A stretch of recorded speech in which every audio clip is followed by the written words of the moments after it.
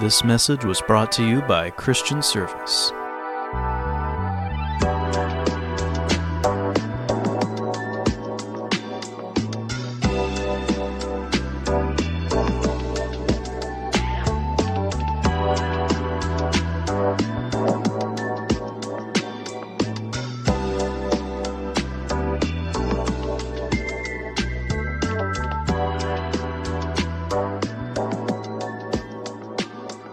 Good morning, good evening, and good afternoon in some specific order. I am your host, Greg the Scott, and I would like to welcome you to the Fancy File Podcast. Bum, bum, bum, bum, bum, bum, ah. Today, you are about to embark on a Fancy File adventure. But we're not doing it alone. It's not just me as your guide through the many twists and turns of the Bible. Good twists and turns, not bad twists and turns. I have with me, some may say, the greatest panel of individuals that you'll find on the South Shore of Montreal that do a podcast on Christianity. Some may say that. Others might say, well, you are the only one, but you're not the best. So they're already expecting a better one to come out. To those of you who think that way, thank you for your constructive criticism. We accept it. I have with me today a man who needs no introduction. Yet, if I didn't introduce him, you wouldn't know who it was. Mick. I feel like I need to match this energy right now. Match it. Bada bing, bada boom, Mick is in the room. Ooh. There you go. What? Love it. That's... Mick, how are you? You know what? I'm doing well. Good. You look well. Thank you. I try to... Look good? Look good, smell good, For the podcast. sing good, You do sing good. show nice eyes every once in a while. He does have nice eyes. You can get lost looking in his eyes. And we're going to say no more because we're going to freak everybody out. I don't just have Mick with me today. I have the mighty Rexosaurus. Don't call me Rexy. How are you doing, Ezra? I'm enjoying my day. The sun is shining. The air is clean, mostly. I mean, we live in the suburbs, so, you know, there's smog and stuff, but hey. Is there? I'm sorry, this is not your neighborhood. He says the sun is shining, and then all that came to my mind is, and the sun is shining. Okay, we're good. How are you doing, Greg? Good. I hope that people could figure that out. It'd be really funny. How are you doing? Awful. I don't want to be here. Whee! You know, like, what? What's wrong with him? If this is him when he's miserable, what's he like when he's happy? It's like, woo! It's like we're going to have to edit out everything he said because no one can understand it. But we'll get someone to interpret it, and then we'll be able to understand it. All right, so we got Mick. We got Ezra. Last and definitely not least, Melanie. Hey, hey, hey. It's the mouse. Wow, what an introduction. Yeah? Yeah. Best one yet? Best one yet. And we're never going to top it. I hope we top it. Why? That puts too much pressure on myself. Okay. Because, like, you reach a certain level and you can't go higher. It's like Jurassic Park. They knocked it out of the park with the first movie, and then everything else has been terrible since. Oh, it's Where too can bad. you go after pudding pops? See, I don't get these references. That's fine. So I'll Google it later. No, don't Google it. Okay. Yeah, you'll forget. That's okay. I'll forget. Good. You're doing good? I'm doing well. But I didn't ask if you were doing well. Oh, You're well. doing good. No, I'm like, thank you. oh, well. Some people like to have their steak well done. Are you one of those people? No, I Good. like it medium rare. Hey. Everyone else can have a steak elsewhere. High stakes, man. Oh. All right.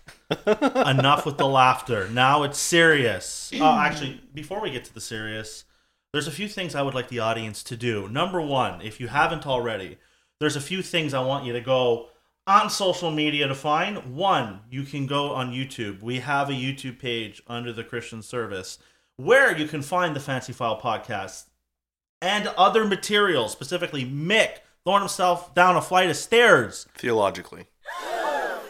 Both theologically and literally. He did it. It was beautiful. So go on there, like and subscribe, and hit the notification button so that you will be aware of some of the stuff that we put on there. Because there's also potentially sermons. Well, we do have sermons and maybe other sermons down the road that come out of the Christian service ministry that we like to preach to each other. Second, Facebook. There's 2 Facebook pages you can go on. So there's the Christian Service Facebook page, which will hopefully tell you things to happen and to come. Also, we'll sometimes, from time to time, post stuff that hopefully will be encouraging to you. And then second, we actually have the Fancy File Facebook page, which every 2 weeks when we release the podcast, there will be a post on it that you can click on to give you the links on where to check it out. Mick, tell the audience, our faithful listeners, the Fancy Fileites, where they can listen to the podcast besides YouTube. You can check it out on Spotify, Google Podcast, Apple Podcast. Yeah, I think there's a few more very niche places that are so niche that I don't know them. Did you put them there, though? Yes and no. Okay. At some point, it's just this program that just kind of does its thing, and then I just find out one day. It's like, oh, we're on this website? That's pretty cool. No more work for Mick. It'll happen by itself. Good work, Mickey. We're very proud of you. Bravo. Thank you. You're welcome. Also, to our faithful listeners, we invite you to reach out and write to us. If you have any questions or comments, prayer requests, feel free to send us messages either through, well, actually, both Facebook pages. We also have an email address that I believe would potentially be in one of the links. So check it out. I'm getting a look like maybe not. Either way, there is a way to message us, mostly through Facebook. You can private message us and we will respond. Any questions you may have, any comments. If something we said that wasn't clear, because look, we're not professionals. We're not theologians. We're Bible students. We're lovers of the word. We're lovers of Christ. And some of us might not be able to express exactly what we're thinking. And it comes out weird. Or maybe where you're listening from, we have a bit of an accent. So if there's something that we say that's not clear, that you would like that we would explain ourselves, or maybe we misspoke and you thought, well, that didn't sound right. Hey, please feel free to reach out and ask us what you meant. And even if maybe there's things you don't agree with and you would like more clarification on it, but just keep in mind that we are believers who lean towards a Pentecostal charismatic type belief. So right off the bat, if you're a cessationist and you want to write to us and argue, we're not really going to debate that because we're not going to change our minds on it, as we see in Scripture that the Bible says that the gifts are still, I believe, for today. Amen. All right, now we're going to move on.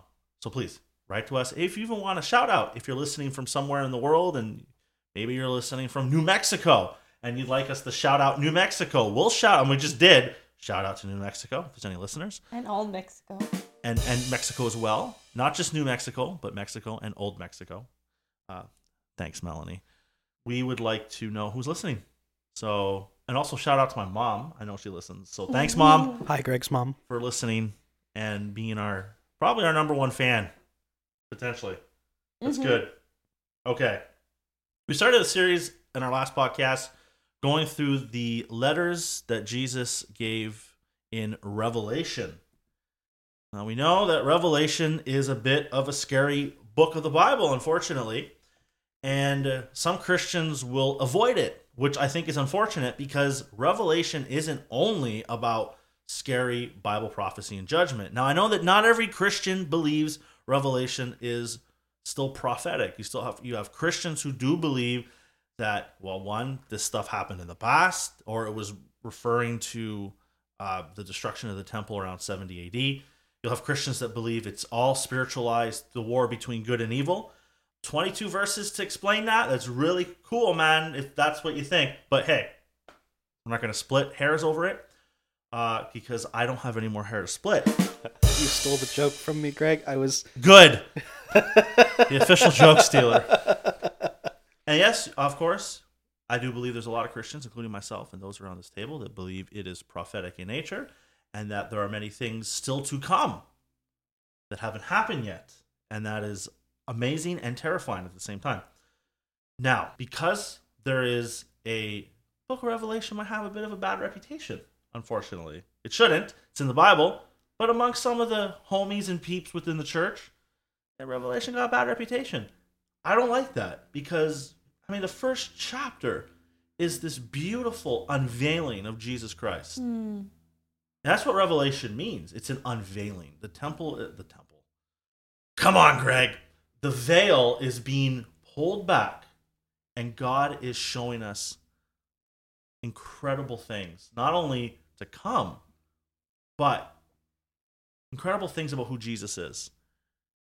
Incredible things about heaven. Do you know that there are so many passages, sometimes entire chapters, given over to a vision of heaven? And whether or not you believe that that's an exact representation of what's going on in heaven, that's between you and God. But hey, if you're going out and buying books about people's trips to heaven and you're not reading the book of Revelation, there's something a little bit amiss there, and I say that out of respect and love. Read the book of Revelation. Read what God is showing the church, because it was written to his servants. Chapter 1, verse 1 says, the revelation of Jesus Christ, which God gave unto him to show unto his servants things which must shortly come to pass. To his servants. To us. He gave it to you, church. He's given you a revelation. Go and read it. There's so many Christians running around for revelations. Speak to me the word. Speak to me the word. Tell me what heaven looks like. Well, go read the book of Revelation. I don't want to dwell on that too much, but we do have Christians who do ignore it. We do have churches that won't read it. And I've heard very many interesting reasons as to why. But I would like to actually ask my co-hosts, co-panelists today what they think on that. And the question is, why do you think that there are some churches, and not all, by the way, we're not broad brushing, there are churches out there and pastors that will teach and preach on the book of Revelation? Well-known one, David Jeremiah in the United States. He's always writing books on Revelation. He's always doing sermon series on Revelation. So we know that there are big ministries, there are big churches, whether you like them or not, that are doing it. But why are there some that ignore it? So I think for myself, when I first became a Christian, I just really wanted to know everything about Jesus. And so I focused on the 4 Gospels. And then everything else, I felt that perhaps was a bit secondary in nature. Now, over time, things change, but biblical literacy doesn't kind of grow, overnight. It's developed, it's cultivated, and so I know for myself that before I was able to actually read Revelation and understand it, there needed to be a deeper understanding of the rest of the Bible. Okay. And so for myself, going into Daniel, going into all these books that are quoted in Revelation, really allowed me to understand. And I think many people, or some people, depending on what circle you're in, have a harder time with really marrying Old Testament and New Testament and kind of making sense of it all. It can be difficult because of all these quotes. It's kind of like watching a movie that's just made up of references of another movie. If you haven't seen the other movie, then you're kind of missing out on the joke. Well, here you're missing out on a lot of what's being said. And I think when you do have the context and you know where these passages are from, then it's a lot less confusing and makes a lot more sense than one might expect. So you think that there's a lack of literacy? There's a literacy problem, Christians not reading their Bible in general, and that leads to it. Yes, and I think culturally there might also be just a literacy problem. Fair enough. By the way, I don't mean all Christians, I mean some Christians. No, yes.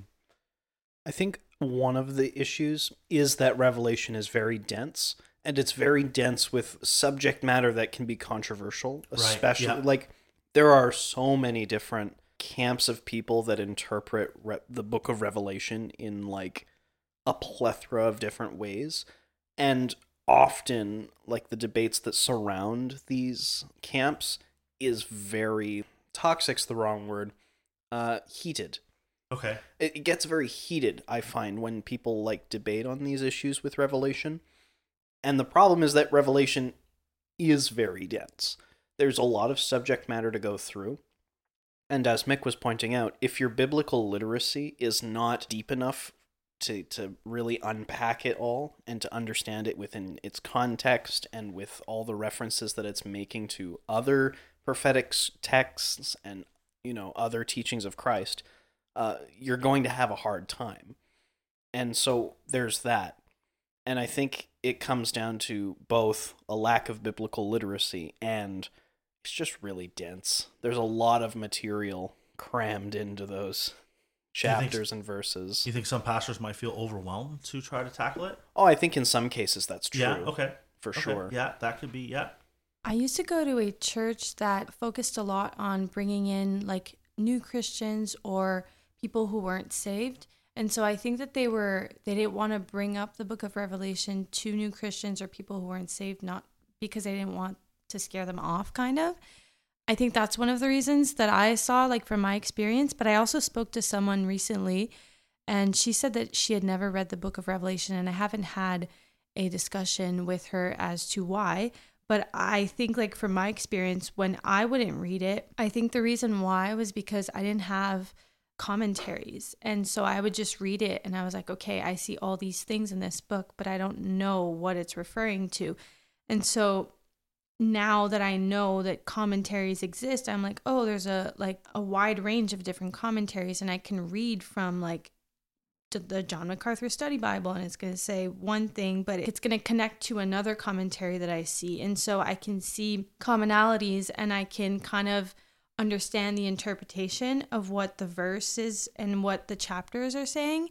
And so it's not as overwhelming as people think when you are equipped properly, when you're surrounded by a good, I want to say like good elders, like if you attend a church that preaches sound doctrine and who are going to address this properly. That's like a very important step, but also studying it on your own if you have the proper resources. And I understand that not everyone has like a physical Bible necessarily anymore, but on the internet, you can look it up. You can look up the interpretation for certain verses and you can get a plethora of different commentaries. So it is accessible. It seems scary when you don't know, when you're not taught how to do these things, but once you know, you do it and you can succeed. Yeah. And I want to tell the listening audience, there are many, many reasons as to why some churches or Christians do not read Revelation. I do believe fear is one of it. There is a lot of people who don't read it, who are afraid of what it has to say because, look, you have passages given over to hell. You have passages given over to terrifying judgments. Who wants to read stuff like that, right? There are different opinions within the church world, even for those who do believe that it is prophetic in nature, that Jesus is coming back, and then the rapture question comes up. Well, when is the rapture going to happen? And you have Christians who believe will happen before what the Bible what Christians will refer to as the tribulation period. You have others who believe it's happening halfway through. Others believe at the end. Some people believe 3/4 of the way through. Some people believe in partial rapture. So you have all these different opinions. So if you are not of the pre-trib group and you believe you're going through any part of this, that could be terrifying. And even if you are a pre-trib group, the fact that at any moment Jesus can come for you, that's still scary. You're living your life and then twinkling of an eye, you're gone. So not to dwell on that, but I do believe some people stay away from it because they are afraid. Now, Mick, I'd like you to read Revelation chapter 2, verses 1 to 7. This is where we will start our Revelation study, the fancy file on Revelation chapter 2. To the angel of the church of Ephesus write, these things says he who holds the 7 stars in his right hand, who walks in the midst of the 7 golden lampstands. I know your works, your labor, your patience, that you cannot bear those who are evil, and you have tested those who say they are apostles and are not, and have found them liars. And you have persevered, and have patience, and have labored for my name's sake, and have not become weary. Nevertheless, I have this against you, that you have left your first love. Remember, therefore, from where you have fallen, repent and do the first works, or else I will come to you quickly and remove your lampstand from its place, unless you repent. But this you have, that you hate the deeds of the Nicolaitans, which I also hate. He who has an ear, let him hear what the Spirit says to the church. To him who overcomes, I will give to eat from the tree of life, which is in the midst of the paradise of God. Thank you, Brother Mick. Okay, so right at the beginning of Revelation, Jesus Christ gives an unveiling of the situation of 7 churches. There is debate within the church world as to whether or not these churches do besides the fact that they are actual churches that existed, but do these churches represent larger periods of time in church history? Are these only dealing with problems that exist churches throughout all history? And I do believe that you do have elements within these churches that affect churches throughout history, including churches today. So I believe it's very important for us to look at what Jesus is saying. And I would hope that all Christians who are listening have found a good church to go to, but even within those good churches, there are problems that are there. This is churches of the first century, churches that we see born out of the book of Acts, Paul's ministry. We can romanticize the book of Acts and really all churches throughout history that have been in revivals and think that those churches never had a problem. That is not true. All throughout history, churches have issues and they need to be addressed and they need to be dealt with. So if we have this idea that Jesus will never tell us anything negative, that he never will correct churches today, that's wrong. He's the same yesterday, today, and forever. He still is calling churches to listen to the voice of the Spirit. Now, there's going to be a few things to remember as we go through all 7 of these churches. Jesus is going to give them a revelation of himself, that something they specifically needed to hear, but it's important for us as well to look at and to remember, not only dealing with the churches themselves, but also individually as Christians that can help us grow in our walks. Also, he will commend them for things. Maybe we can say congratulate them on things. This is what you're doing good. And he points that out. Then there's also condemnation. There's things that you're not doing good that need to change. And then he'll also give them counsel. He'll give them warning. Look, if you don't change, this is what could happen. But I want you to change. He'll give us a way out. And then we also get a promise, which is very encouraging. He doesn't just come along and go bad and then leave. And that's unfortunately how some people deal with problems. They'll only tell people when they do something wrong, and they don't give promise. They don't congratulate them or commend them on things that they do well, which is important. We should get the whole counsel of God, not just the negative. Okay, going into Revelation chapter 2, verse 1, first thing we will say, this is given to the book of Ephesus. This is the same church, not the book of Ephesus, the church of Ephesus. But this is the same church what we get the book of Ephesus from, that Paul wrote to. So we know a great work of God happened in this church. For a lot of Christians, Ephesians may be one of their favorite books of the Bible. Now it says, unto the angel of the church. Now that right away, that might cause some people some issues, because you'll get some Christians, I won't say where they go or what type of churches they go to, but they might focus a little too much on angels. And so right away they're like, oh, angels, love it. When the passage says unto or to the angel of the church of Ephesus, it's not talking about an angelic host and that John is going to go and give that letter to the angel over a church. There might be some people who actually teach this. Angel in the Greek, and I'm not a Greek expert, I'm just reading what these Bible commentaries say, is, and I'm probably mispronouncing it, so please, if you're a Greek expert, trigger warning, I'm not, you don't have to write us, is angelos, which basically means messenger. So when it's talking about angel here, it's talking about to the messenger of the church, or to the pastor, or to the elder of the church. So we know that this is written to churches, it's written to people. Now Jesus will address himself in specific ways regarding issues that need to be addressed, or that what this church or churches need to hear. And we're also going to learn something very important about Christ in these chapters that I believe, and as I said, will help us. So what does he say to this specific church? He goes, these things saith he that holds or holdeth the 7 stars in his right hand, and who walketh in the midst of the 7 golden candlesticks or lampstands, depending on what translation you read. Now, this is in reference to the chapter before. At the end of the chapter, we see that Jesus is holding 7 stars, that he's walking among these lampstands. And then, look, you don't actually have to worry about trying to figure out what that means, because the Bible actually says it.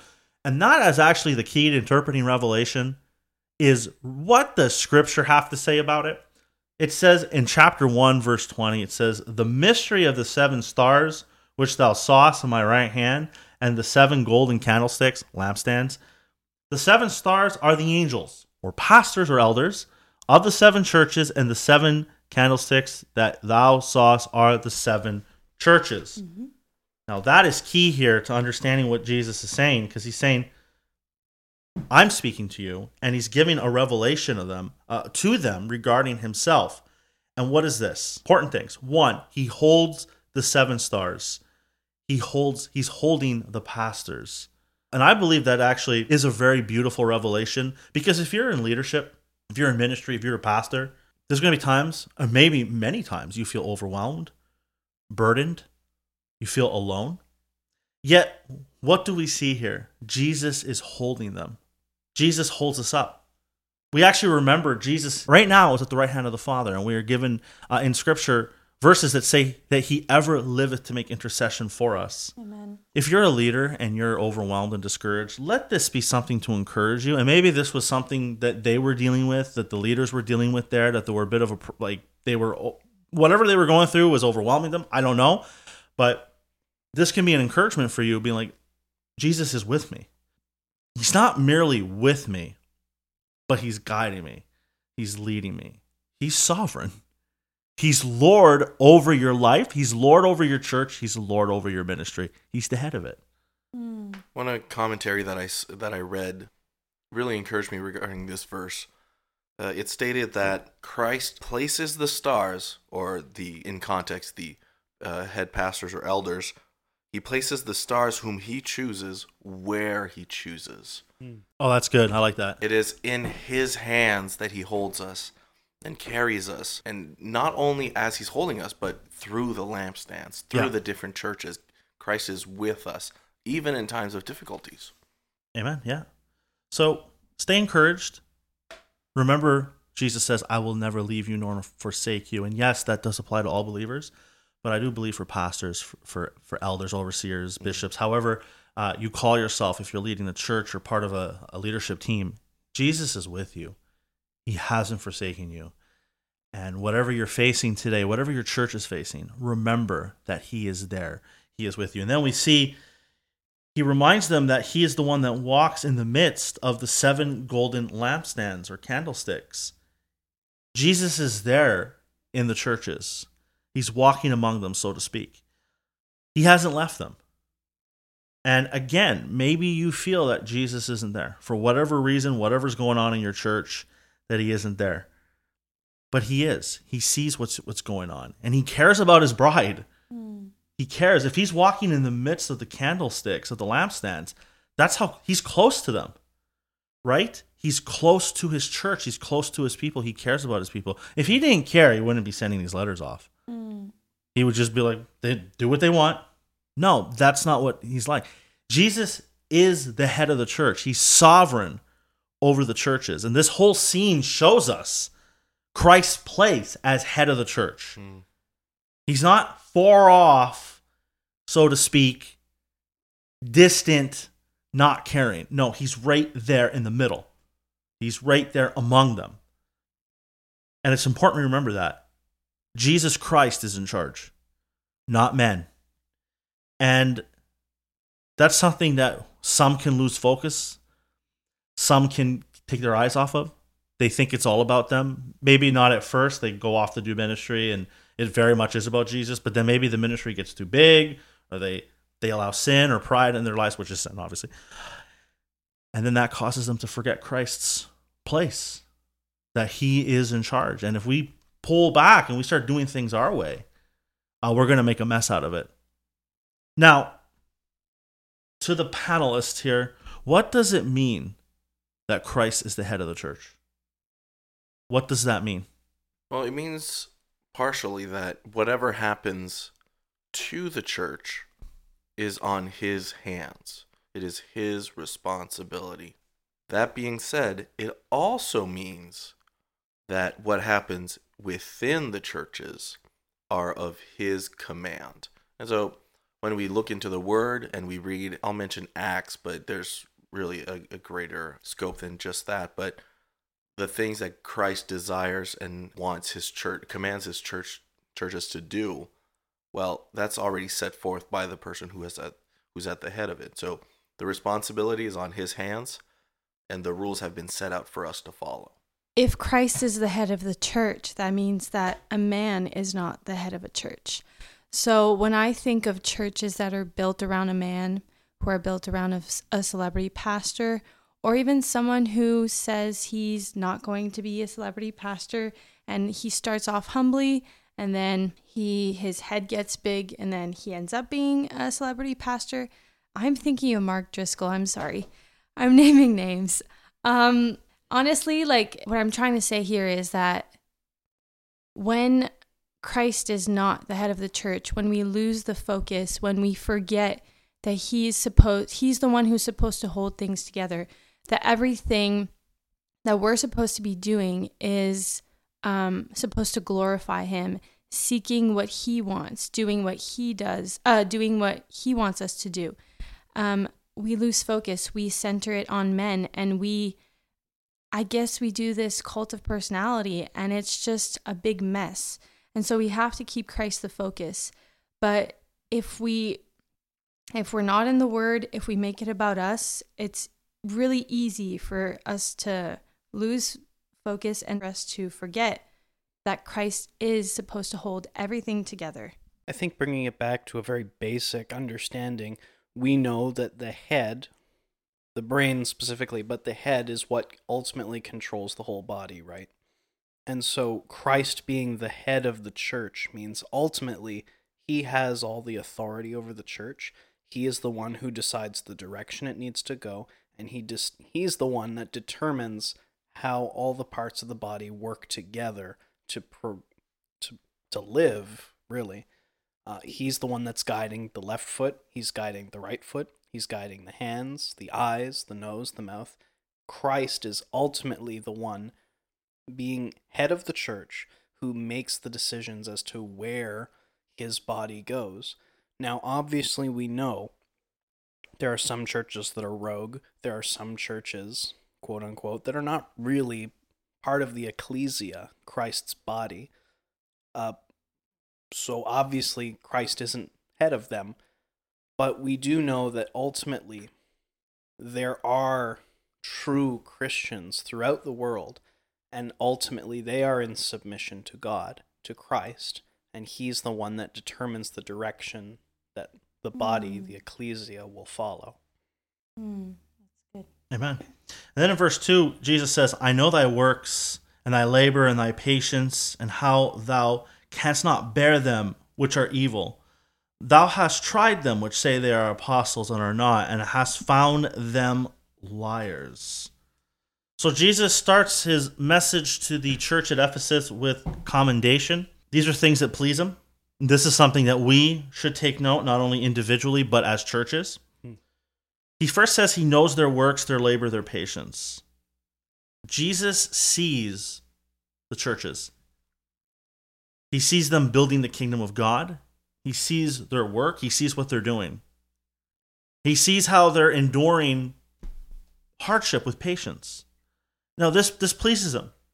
And I want you to remember that. If you are a pastor or a leader of a ministry, of a church, or even individually living your walks with God, he sees you. He sees your work. He sees the cry of your heart. He knows what you're doing for him. Okay? He sees the struggles. He sees you where you're planted trying to build the kingdom of God, despite the opposition you face and the strugglings that you face. And I believe that is a very comforting thought to know that Jesus sees us, because maybe we feel that he doesn't see us. Maybe you've gotten to the place where you think he doesn't care. That's not the case. Because what does this revelation show us? He's right there among the churches. He has never left. It's his body. We're continuing his work. We're his hands, his feet among this planet to get the gospel out, to build his kingdom, to call people out of darkness into his wonderful light. And every one of us has a work to do for him, some specific thing, some part within the body. And every church has a responsibility to go out and preach the gospel, to baptize new converts, and so on and so forth. And there's some places of the world that's very hard to do.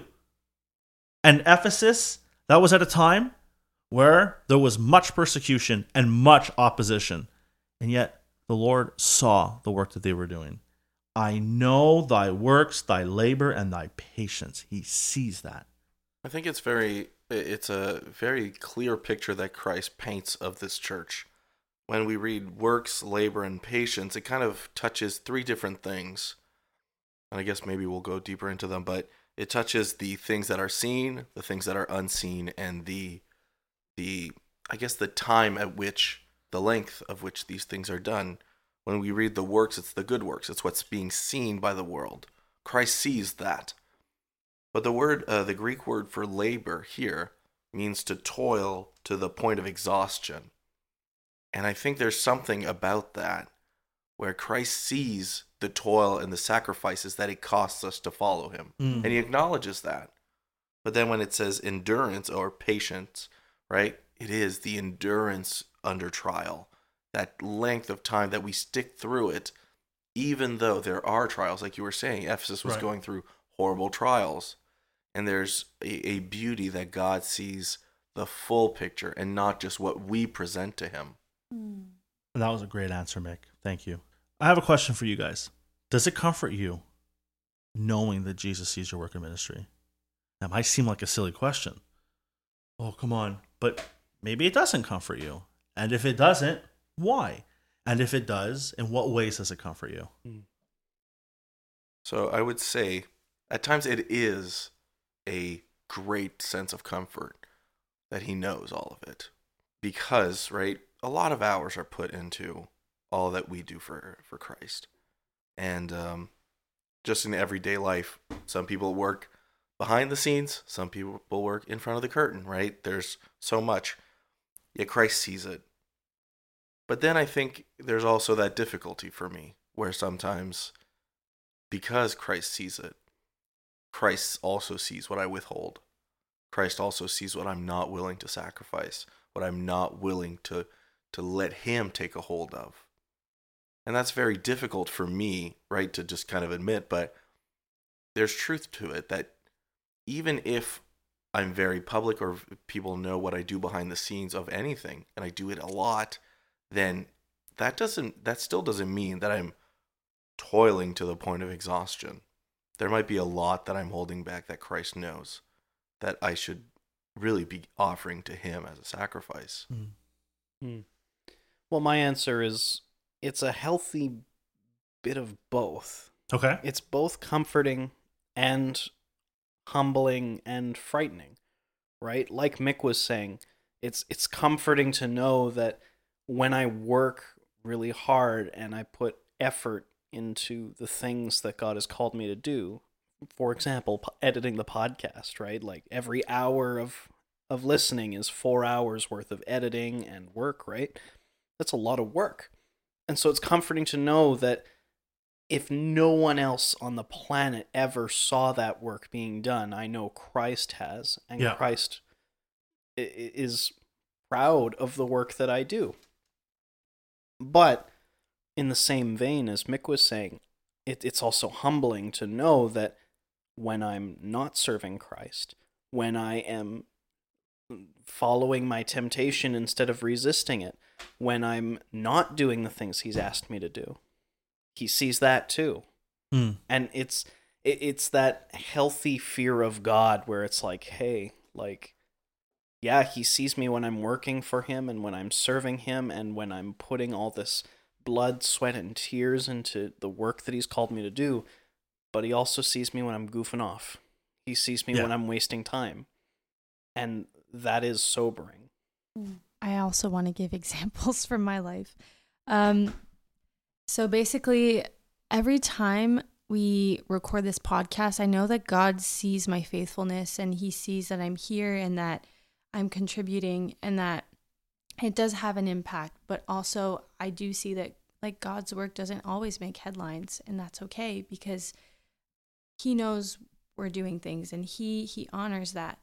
But also, I know in my heart, I always have to pray before these podcast recordings because I know that I'm a sinner and I know that if I were to listen to my flesh, I would boast. Like I always have to like ask God to search my heart, to search to show me, to reveal these things to me so I can go into this podcast recording, like not boasting, so I can glorify him, because I know that my heart in itself is not good. So I have to lean on him and remember that all these talents that he's given me, or all this knowledge or whatever he's given me, comes from him, and I have to give it back to him. So, and that's a constant thing in everything I do, even for work with my students. It's like I put in so much work, blood, sweat, and tears, like you said, and I feel like I don't get recognition. I feel like I'm not appreciated. It's so hard when you work with kids because they don't say thank you, especially in today's generation. They don't say thank you, and you have to be okay with that because you can't expect that from them.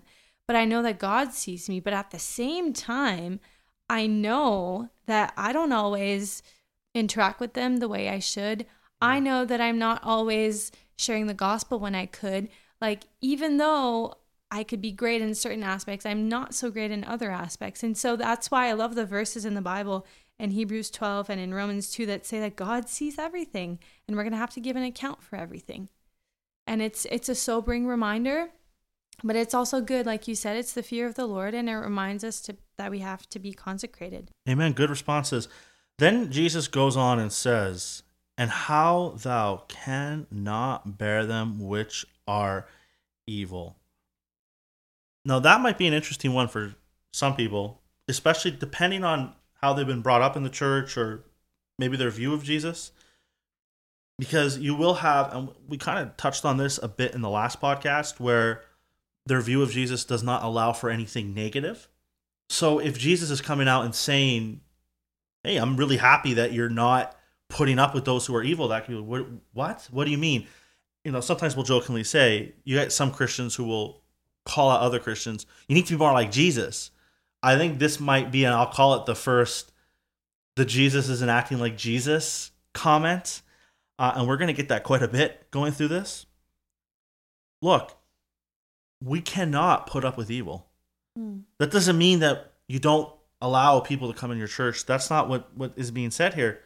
It means that they're not putting up with compromise. They're not putting up with sinful behavior. They're dealing with it, and that pleases the Lord. And there's a lot more to it than just that as well, as we're going to see as we continue through this. But it's important to point out that in the New Testament, church discipline is given to us. And it's one thing if you have a church service and someone who does not know the Lord is living a very evil, wicked life, comes into the service, here's the message, and leaves. That's one thing. If you call yourself a Christian, you're involved in that church is your home, and you're living a wicked lifestyle, the church has to deal with that person. Whether it's just someone who comes who says they're a Christian, or a person who's in eldership or who's a deacon or is a part of a ministry, you cannot allow that wickedness to continue. There needs to be discipline there, and also discipline in our lives. Individually, I know this was written to a church, but what about for us as individuals? You read this and you go, well, am I putting up with evil in my life? Right? Am I allowing sin? Have I made peace with sin? Because churches can do it and individuals can do it.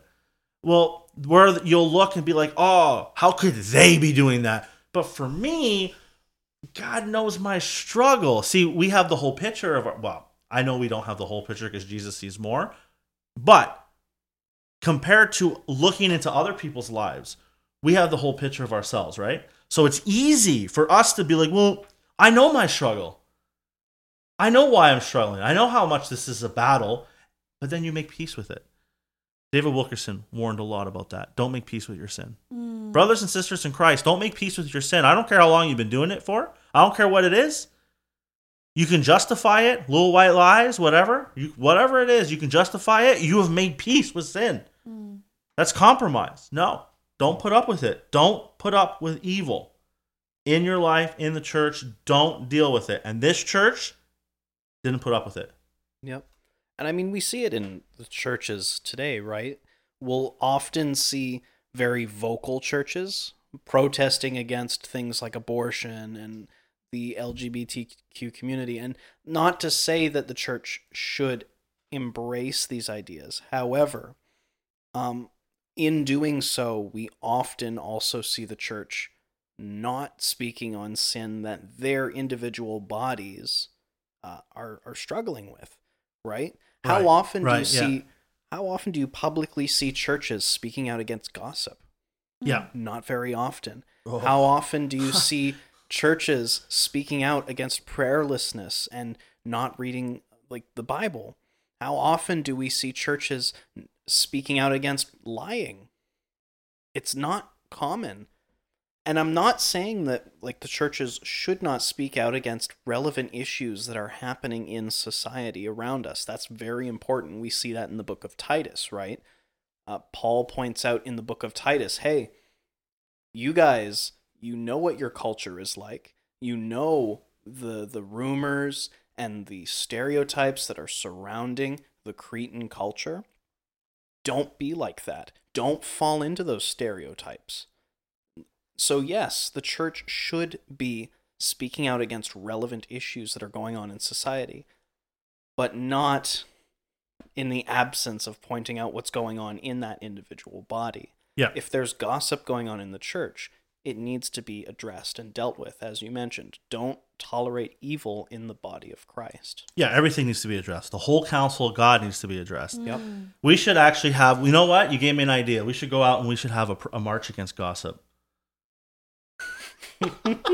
Nick's like, I don't know if you're being serious. Honestly, I think one of the biggest struggles in the church is gossip because tell me a Christian you haven't met who doesn't love a juicy piece of gossip. I guess my only issue is the whole walking. You can organize it, and we'll do the walking. I'll sit for gossip. You'll sit for? Okay. We'll have a sit-in for gossip. Yeah. We'll go interrupt something. We'll block a bridge to put an end to gossip. Just sit. Yeah, a sit-in. No, and I'm glad that you brought that up. You brought up gossip. Yes, and you do have churches where, for some people in the world, they'll think, well, these people are only against, and you brought up abortion, and you brought up LGBT.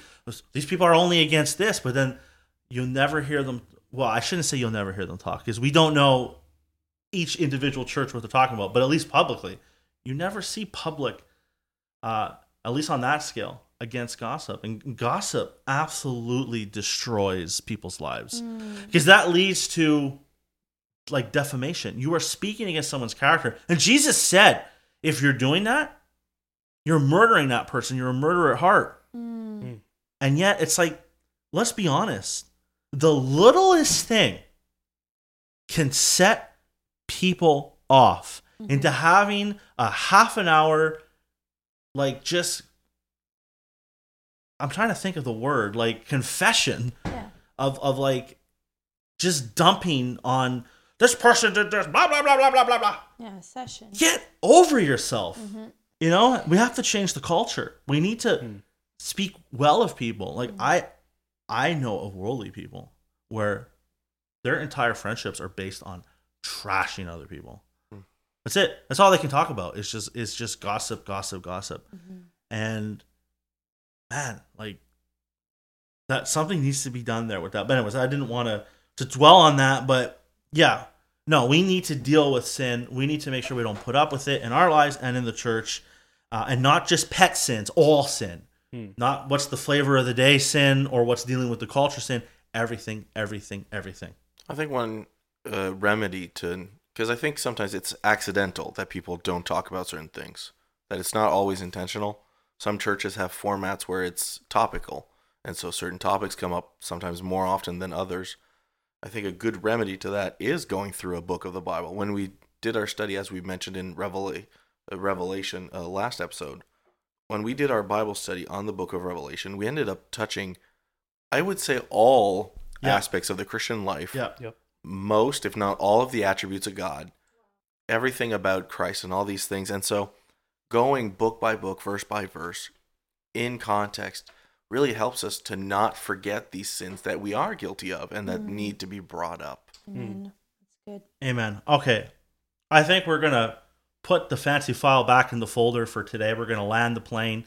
I hope that this has been an encouragement to you guys, to our faithful listeners. I know it's been an encouragement to me.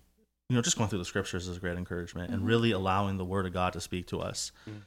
So I am your host, Greg the Scott. Today I had with me Mickey. Hello. Rexy. Always a pleasure. And the Melanie. Can I say something?